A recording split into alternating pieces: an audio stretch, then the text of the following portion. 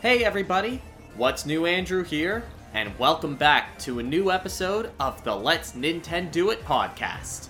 This time, we're reviewing a game that, honestly, I still can't believe I'm reviewing right now.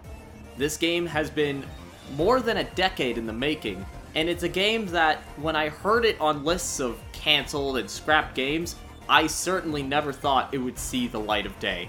Of course, I'm talking about Metroid Dread. Ever since it was announced at E3, there's been so much buzz about the game. It was such a pleasant surprise at Nintendo's E3 2021 presentation, and for myself, I think it was the game that stole not only Nintendo's actual Direct, but E3 as a whole. When I first saw this game, I was pretty excited for the fans mostly. Of course, I thought that it looked like a really fun game in general, but over the months I was like, yeah, no, I may give this a shot. And then I kind of realized why it was so important for Metroid Dread to sell, which, I made an entire other podcast episode about that.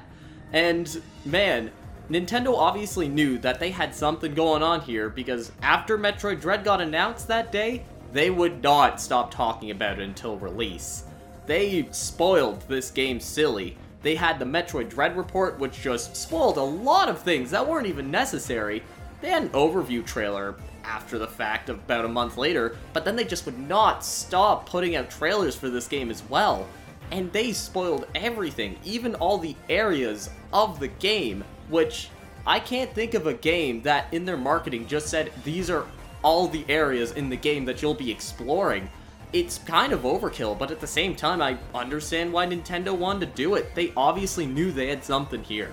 When the Nintendo Direct came for September, I found it extremely funny that it went from people saying, "Aw man, I hope Metroid shows up in some way, shape, or form. Give us something."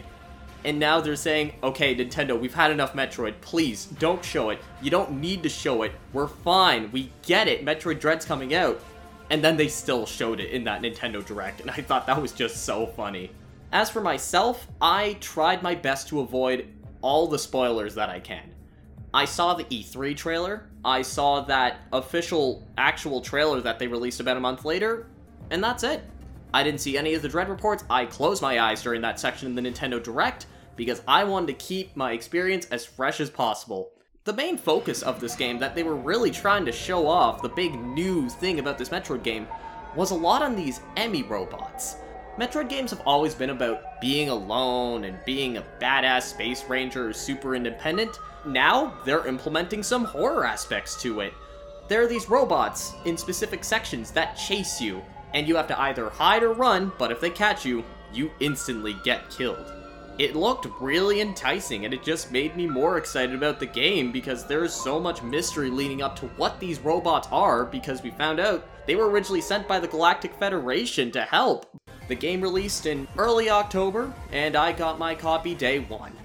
This game has a lot of responsibility on its hands. It's supposed to relight the torch for this franchise that has a strong cult following, but in general isn't seen much by the public eye. And in order to really rekindle interest in this franchise, not only does it have to be a good Metroid game, it has to be a great Metroid game. But my goodness, I actually think they did it. I loved my experience with Metroid Dread. From beginning to end, it was just wonderful. Now, I do want to let you guys know that the game's been nearly out for a month. I'm gonna spoil a lot of aspects about it. I will try not to spoil parts of the game that I feel are too significant for myself to spoil, but in terms of general gameplay and abilities, I'm not going to leave a lot of stones unturned. The game starts out with Samus soon after the events of Metroid Fusion. While she thought that she took care of the rest of the X-Parasites during the events of Metroid Fusion, the Galactic Federation quickly receives a transmission where it shows these X-Parasites living on planet ZDR. It's up to her to go explore ZDR and find out what exactly is going on. Not long after she lands on the planet, though, she finds this Chozo, an alien race of birds who are thought to be extinct, who's wearing a power suit pretty similar to hers. She tries to beat it, but it's no use. It beats her nearly to death. But, for some reason, she still survives. She finds herself unconscious at the very bottom of the planet, while her gunship is at the very surface. So now it's up to her to travel through planet ZDR in order to find the way back to her ship. Samus of course finds herself at square one. It is a Metroid game after all, but even compared to most other Metroid games, you'll notice a difference in her immediate capabilities. And that's largely due in part to the controls in Metroid Dread being absolutely fun, fantastic, and having a great sense of momentum. She starts out with a little dinky pea shooter, but now you can just use the joystick to free aim wherever you really want. You can do this while moving, and you can do this while holding still as well, with a laser guide, so no matter what, you should be able to hit what you need to hit. The melee counter from Metroid Samus Returns was also retooled. A big issue I heard about that game, I haven't gone to it yet personally, is that first you had to stand still while using that move, but also it became really over-reliant. A lot of enemies were designed that countering was the best way to beat them, and you'd take a lot of damage if you didn't, so most of the time you'd be standing still and melee countering. But in Metroid Dread they fixed this not only by having a larger gap that you could actually counter the enemies, but now you could actually melee counter while moving, which just makes the game move a lot faster. Another really unique aspect about this game compared to most other Nintendo games in general is that this game feels like it was made for a Pro Controller. Most of the time, when Nintendo's designing one of their games, they usually try to format the controls to fit with the lowest common denominator. In this case, it would be the sideways Joy-Con. For example, Super Mario Odyssey is a game I love to death, but one of my biggest complaints is the fact that they had to integrate motion controls in it. When it came to the Pro Controller and even the Joy-Con grip, they didn't have to do this. There were a lot of buttons in Super Mario Odyssey that had repeat functions that they could have mapped some of the special throwing techniques to. But because that wouldn't work with the sideways Joy-Con that only had 2 triggers, they had to design Mario Odyssey around the fact that the Joy-Con was a viable playing option and instead use motion controls for all those special throwing techniques. But Metroid Dread doesn't do that. It uses so many of the buttons on the controller, and they all have unique functions. There's no button mapping in this game, but I'd argue that it wouldn't really work. You can tell that they put a lot of effort into making all of the actions accessible just by using all the buttons on one controller. I think it works very well. Everything felt like it was in such a natural place. Even though I did find myself mixing up a lot of the triggers, out of the ZL, ZR, and L and R buttons, all of them have a different function. And I will say, it did take me a while to get used to what trigger did what. But when the controls click, oh my gosh, they really click. One important aspect of my playthrough that I should note is that I used the Pro Controller throughout my entire playthrough. And I know it's really easy for your fingers to slip off the really thin triggers. Because of this, above all else, I highly recommend you have a Pro Controller for this game. You're gonna be using the triggers a lot, and I feel like if you use the Joy-Con grip, pressing the wrong trigger at the wrong time will likely cause a few unjust deaths. Even if I do have a few gripes with the controls, I'm very impressed at Mercury Steam for making a control scheme that fits all of Samus's many abilities, but you never have to switch what weapons you're using. Gone are the days of having to press select to scroll through your usable weapons, because Dread lets you use all of Samus's options at one time without ever feeling unnatural. Throughout Samus's time on ZDR, of course, she gets access to a lot of really cool abilities. Most of them returning, such as the Screw Attack, the Space Jump, the Speed Booster, Morph Ball, Morph Bombs. There are quite a bit of new abilities as well. The Phase Shift is a dash. It's a dash you can do on the ground in midair, and you could do up to 3 directions from forward or backwards at a time. While I was exploring the world, I didn't really find myself using it much, but oh my gosh, for boss battles, it is such a lifesaver. It really helps you avoid a lot of attacks, even if you've never seen the attack from before, and you just realize one moment too late what they're going to do. The phase shift is so useful. And in general, it's really nice for getting over cliffs and jumps that require a running start or require the magnet beam too. There's also the spider climb, which I thought was fine. It's a little slow for my taste, but it's still a decent way of getting around. The Magnet Beam is a beam that will let you latch on to the same walls that you could climb with the spider magnet that I mentioned earlier. I found it a little awkward to swing, let go of that momentum, and then connect onto the next point or the ceiling. I found myself missing a lot of the time, and that got a little frustrating. Luckily, you don't have to do that too many times during the game. The space jump has never been so easy to pull off. In Super Metroid, I remember getting it, and it was kind of a struggle. It took me a bit, but luckily it has a lot less strict timing, and now you could just explore rooms to your heart's content. Probably my absolute favorite power-up, though, is the Speed Booster. There's no run button like there was in Super Metroid, and it's not like the Game Boy Advance games either, where if you run long enough, you'll eventually go into the speed boost. No, in a really genius move, when you run, you just have to click in the left stick and then you'll automatically start running for the speed boost. It felt really natural, and of course the technique of shine sparking returned, and it felt so satisfying, zipping at the speed of light in whatever direction you really wanted. It was great. Now, one thing about the abilities that I do want to point out is that some upgrades felt a little redundant. Like, for example, during the end of the game, you get this double jump, where it's like the space jump except you get two. But not too long afterwards, you get the proper space jump and you're able to do much more. I don't know if the developers just wanted you to practice the rhythm of doing space jumps, but it wasn't a lot of time in between getting the double jump and the space jump, so it felt kind of unnecessary. Same with the super missiles and the ice missiles you eventually get. There's not a lot of time in between both of those upgrades, so it just felt a little redundant. Like, why didn't we upgrade the missiles all at once? You get cross bombs near the end of the game as well, which are basically morph bombs, except they send an explosion in a cross pattern, which, I'm not gonna lie, I didn't really find this power-up very useful except for a couple of puzzles and progression. It was not something I ever actually really used, outside of the few times where you had to use it. Also, power bombs are in the last 15 minutes of the game, and yet there are so many upgrades for them throughout Planet ZDR. It just made me really confused, and why didn't they introduce this earlier?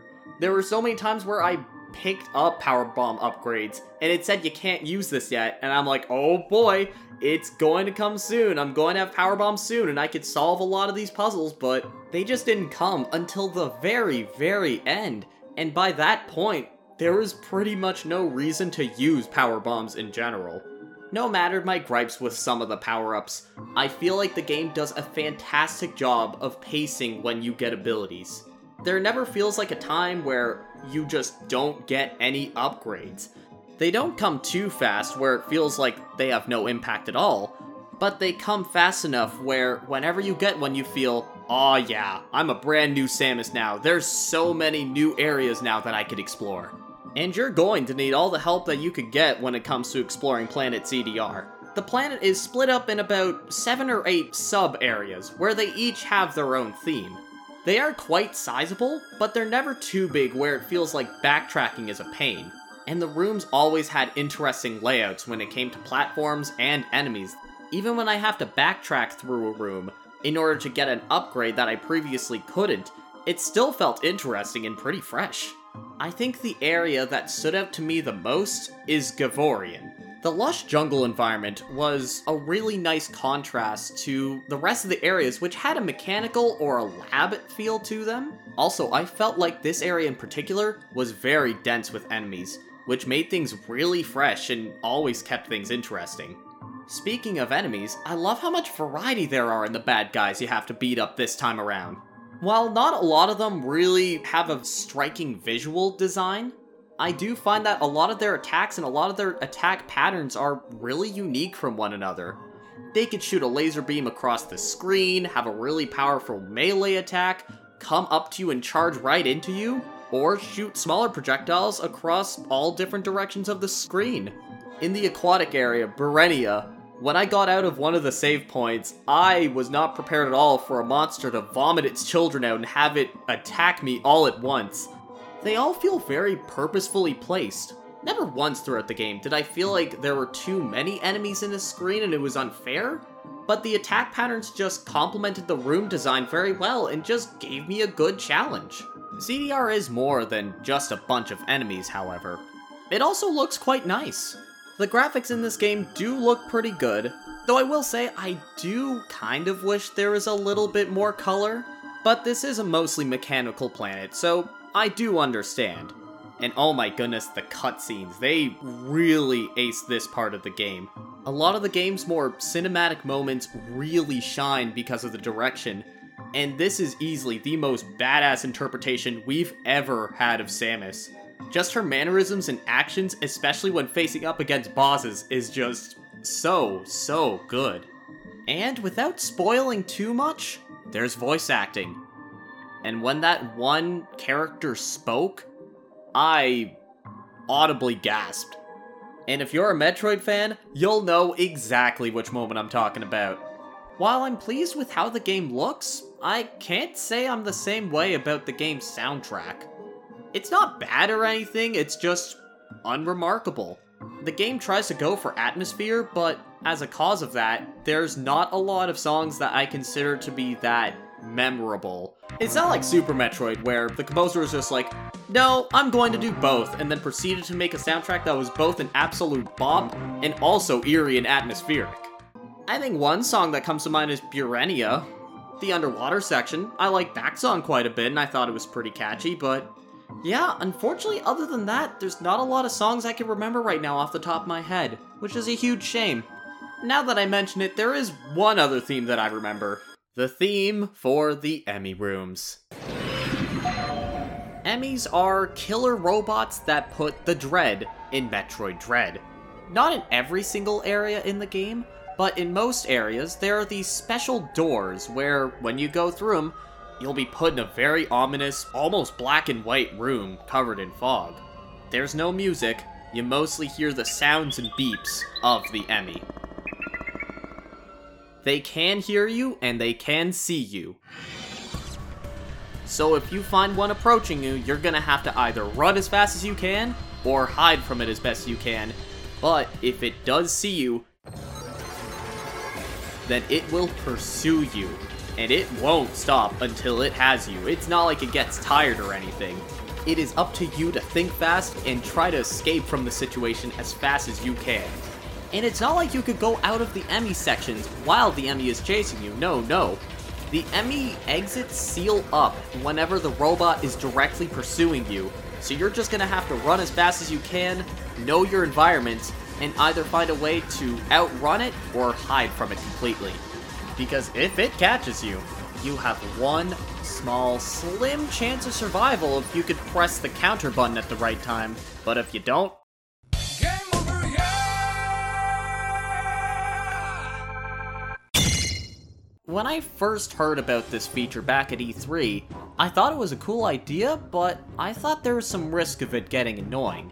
If you were dying so much repetitively, I thought that would be really draining to some people, including myself, who doesn't really have a ton of patience. But I think the game actually handles these Emmy sections very well, and they do it in a variety of techniques.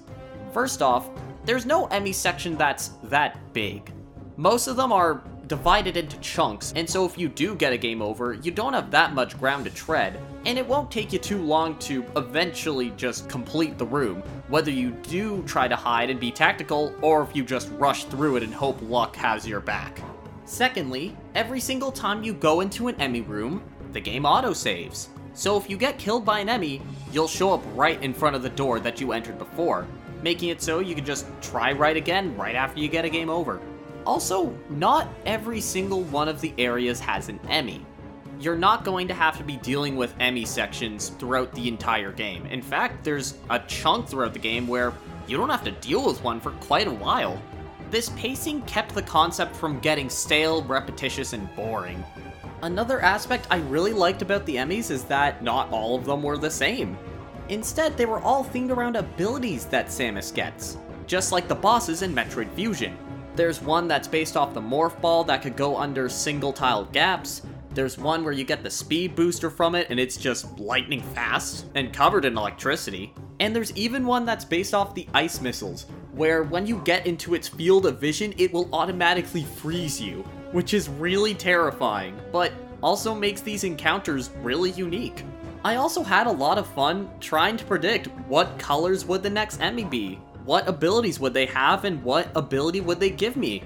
While Emmy are a big focus of the game, there are of course also normal bosses, and they're fantastic. You fight a good mix of giant abominations, and also smaller enemies, which are just as quick and nimble as Samus and feel like you're fighting on equal grounds. Bosses' attacks may be telegraphed, but that doesn't mean they're easy to avoid. They do a lot of damage, and you're gonna have to have some quick reflexes if you want to react to the boss's attack patterns. And unlike the enemies, they may not have the most striking visual design, but most of them make up for it for how fun they are. And let me tell you, there is nothing more fun than successfully parrying the boss's attack. Just like regular enemies, there are certain attacks that you can actually parry with the right timing. And when you do, you activate a cutscene where the game shows you that Samus is one experienced bounty hunter.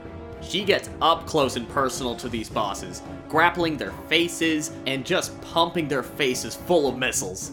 It's really cathartic because while this cutscene's happening, you have to mash the attack button in order to do any damage, but my goodness, it is just so much fun and so satisfying to pull it off.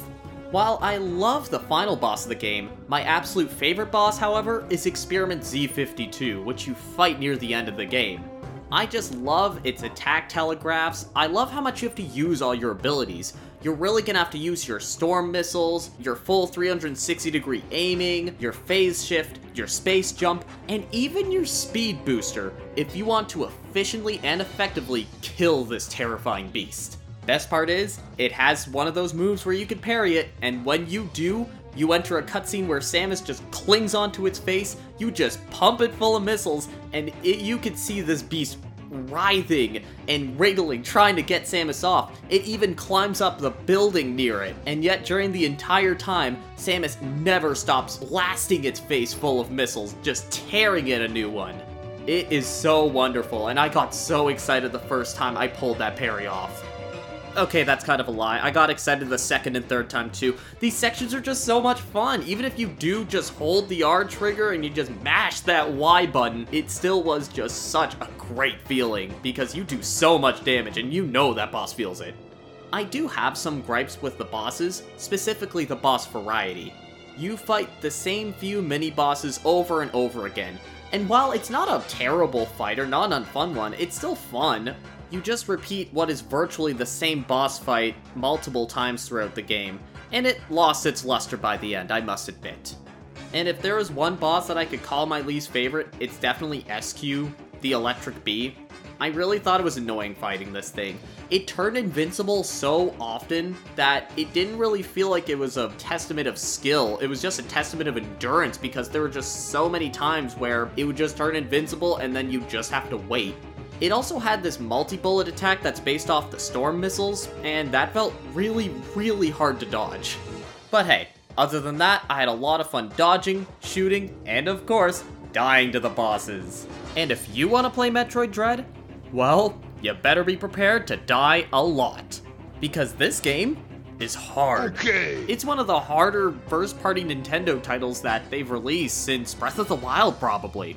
Whether you don't successfully dodge enemy attacks, bosses just overwhelm you, or you get killed by the Emmy over and over and over again, there are a lot of opportunities for you to get a game over in this game. However, it never really stings that much. I never really felt the game was being unfair, and I always felt like whenever I died, there was at least something I could have done better. The game is really generous when it comes to giving you health refills, ammo refills, or both, as well as save points. Combine that with the fact that whenever you enter an Emmy zone, the game auto-saves, dying never felt that inconvenient. If you get this game, just know it's normal to die. I personally died in the tutorial for how to deal with the Emmy, and I know for a fact I'm not the only person who's done that. You grow and get better as a player for every single death you have. So if you do find yourself to be discouraged, remember that it's not your skills as a player, it's just a naturally hard game. And not dying in this game is not a testament to you being good at all video games. As I was going through the main story of the game, I found myself thinking that this is a pretty linear Metroid game. There were quite a few times where I found myself blocked in to only going through one path, and having to complete a certain story objective before I was actually able to explore and backtrack through all the different areas. If you're the type of person who's paranoid about picking up this game because you're afraid you'll get lost and you won't know where you're able to go, I'm happy to say that I think the game does a really good job of always subtly indicating where you have to go. Anytime you get an upgrade, I found that there was always a new passageway that opened up near you because of the ability that you just got, and that kept me from really getting lost, and I never felt like there was no indication on where to go.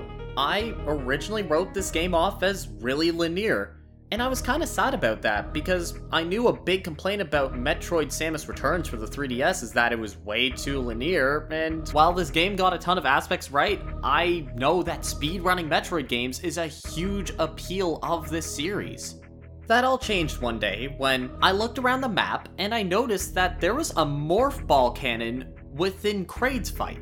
In Kraid's arena, I mean.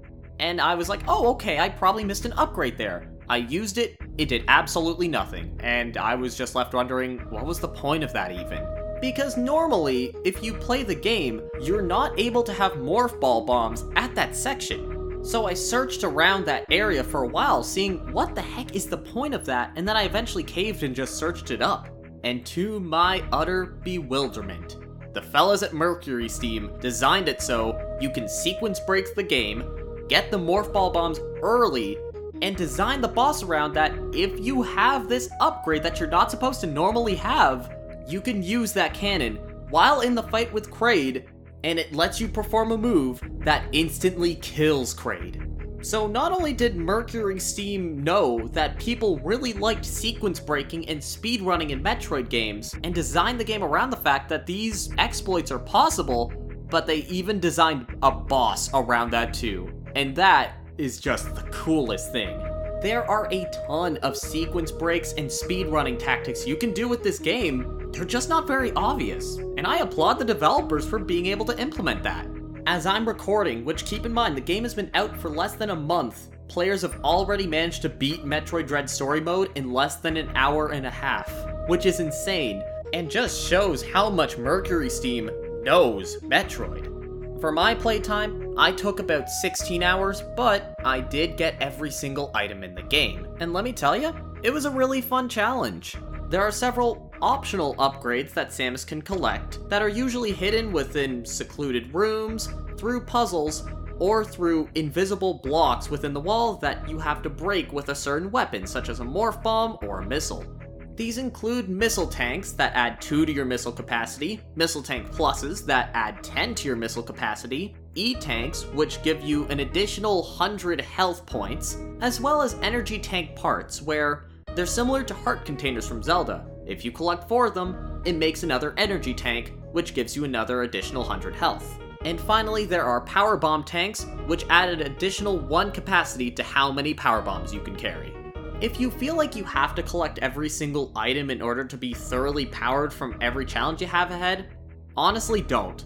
When it comes to missiles, I always had way too many missiles than to know what to do with. I never was in any threat of running out of missiles. Missile drops from enemies were pretty common, and when it came to fighting bosses, I always found myself having a large excess of missiles, even after beating them, only using missiles.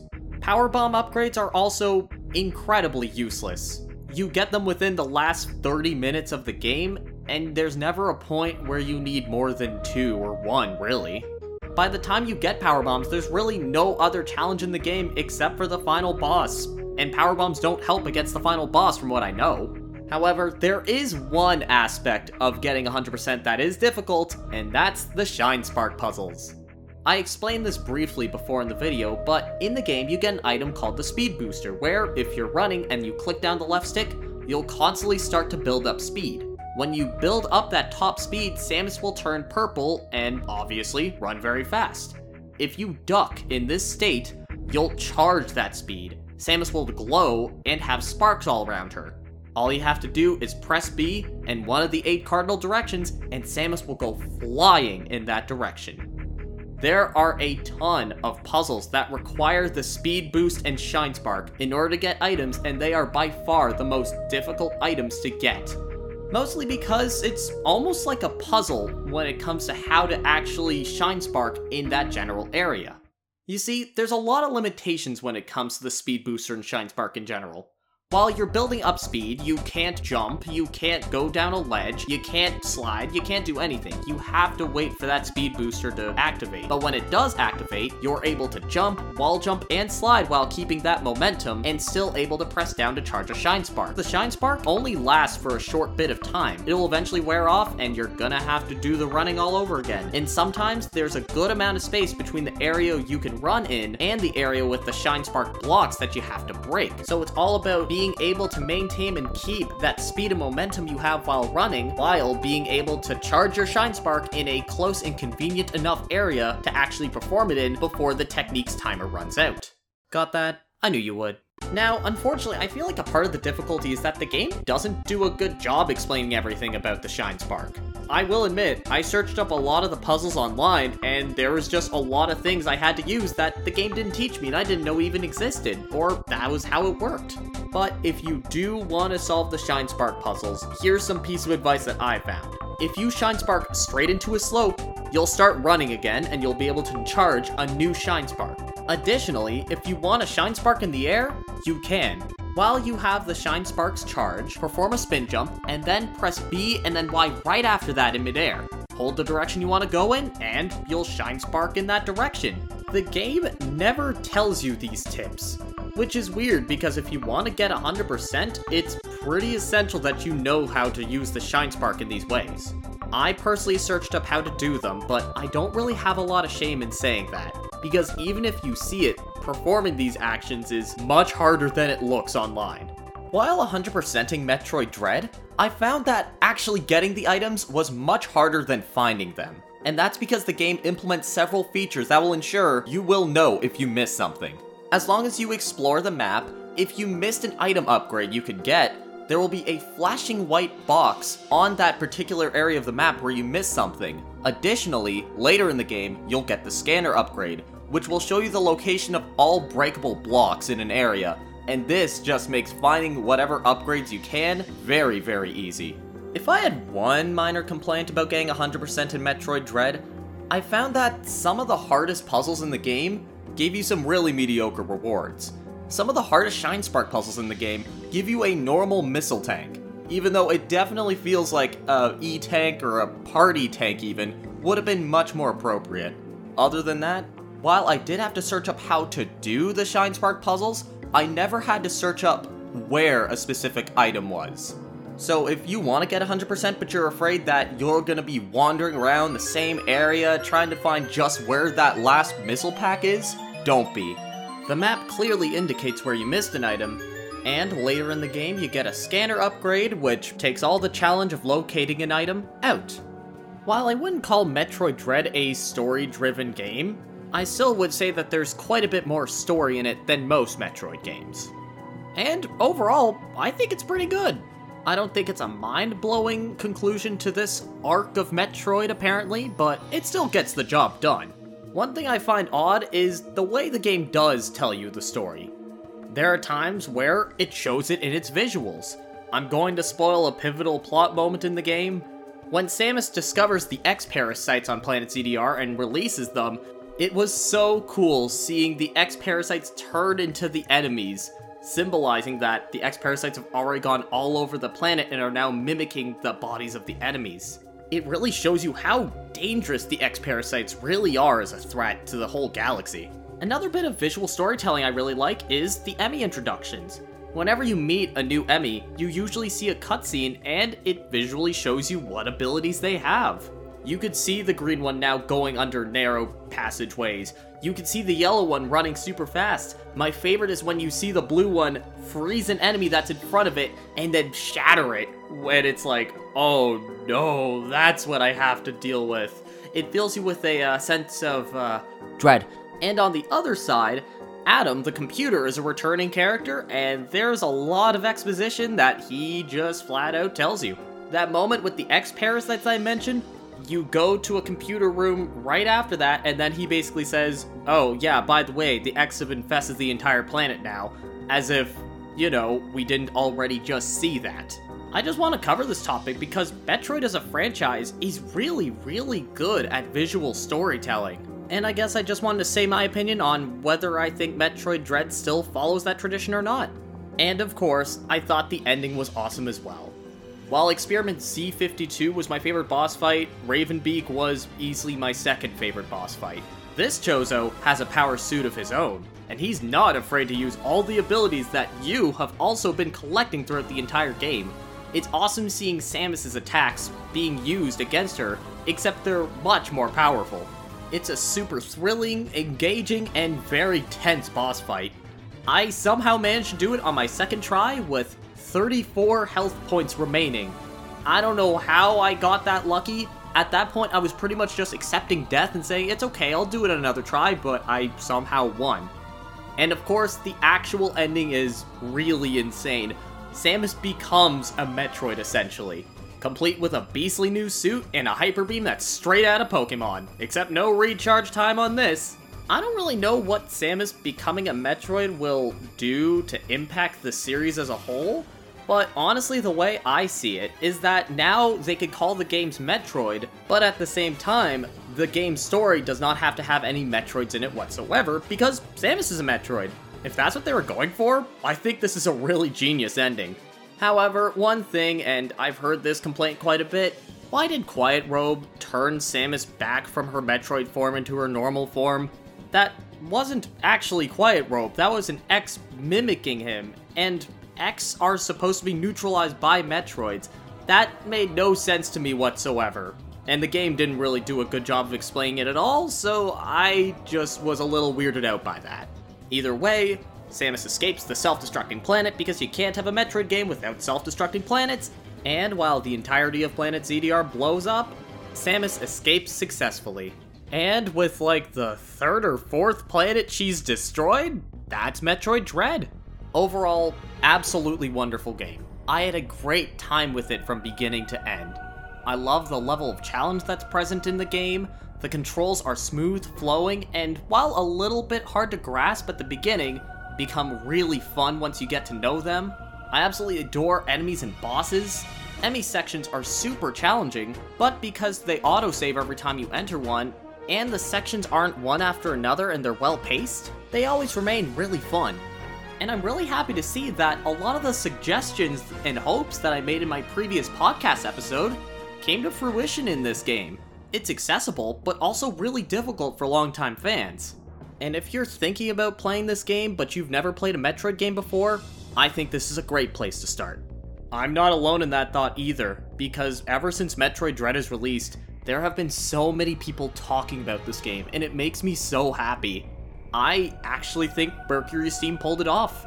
I think this will be the best-selling Metroid game. However, there's still the matter of Japan.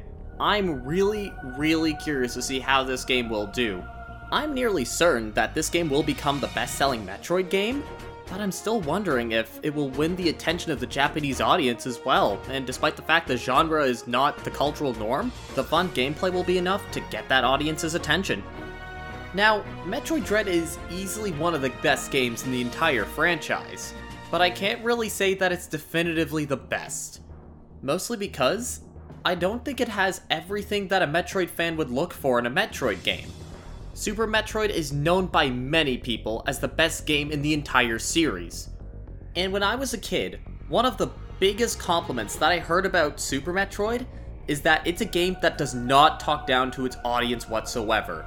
It fully trusts the audience that they will not get lost, and lets them explore the world however they please whenever they can. Metroid Dread simply doesn't do that. There are multiple instances throughout the game where the game won't let you backtrack. A lot of the world design in this game prefers that you go forward instead of explore what you've already gone through, simply because it feels like the developers don't trust the player to explore too much without getting lost and losing sight of where to go forward.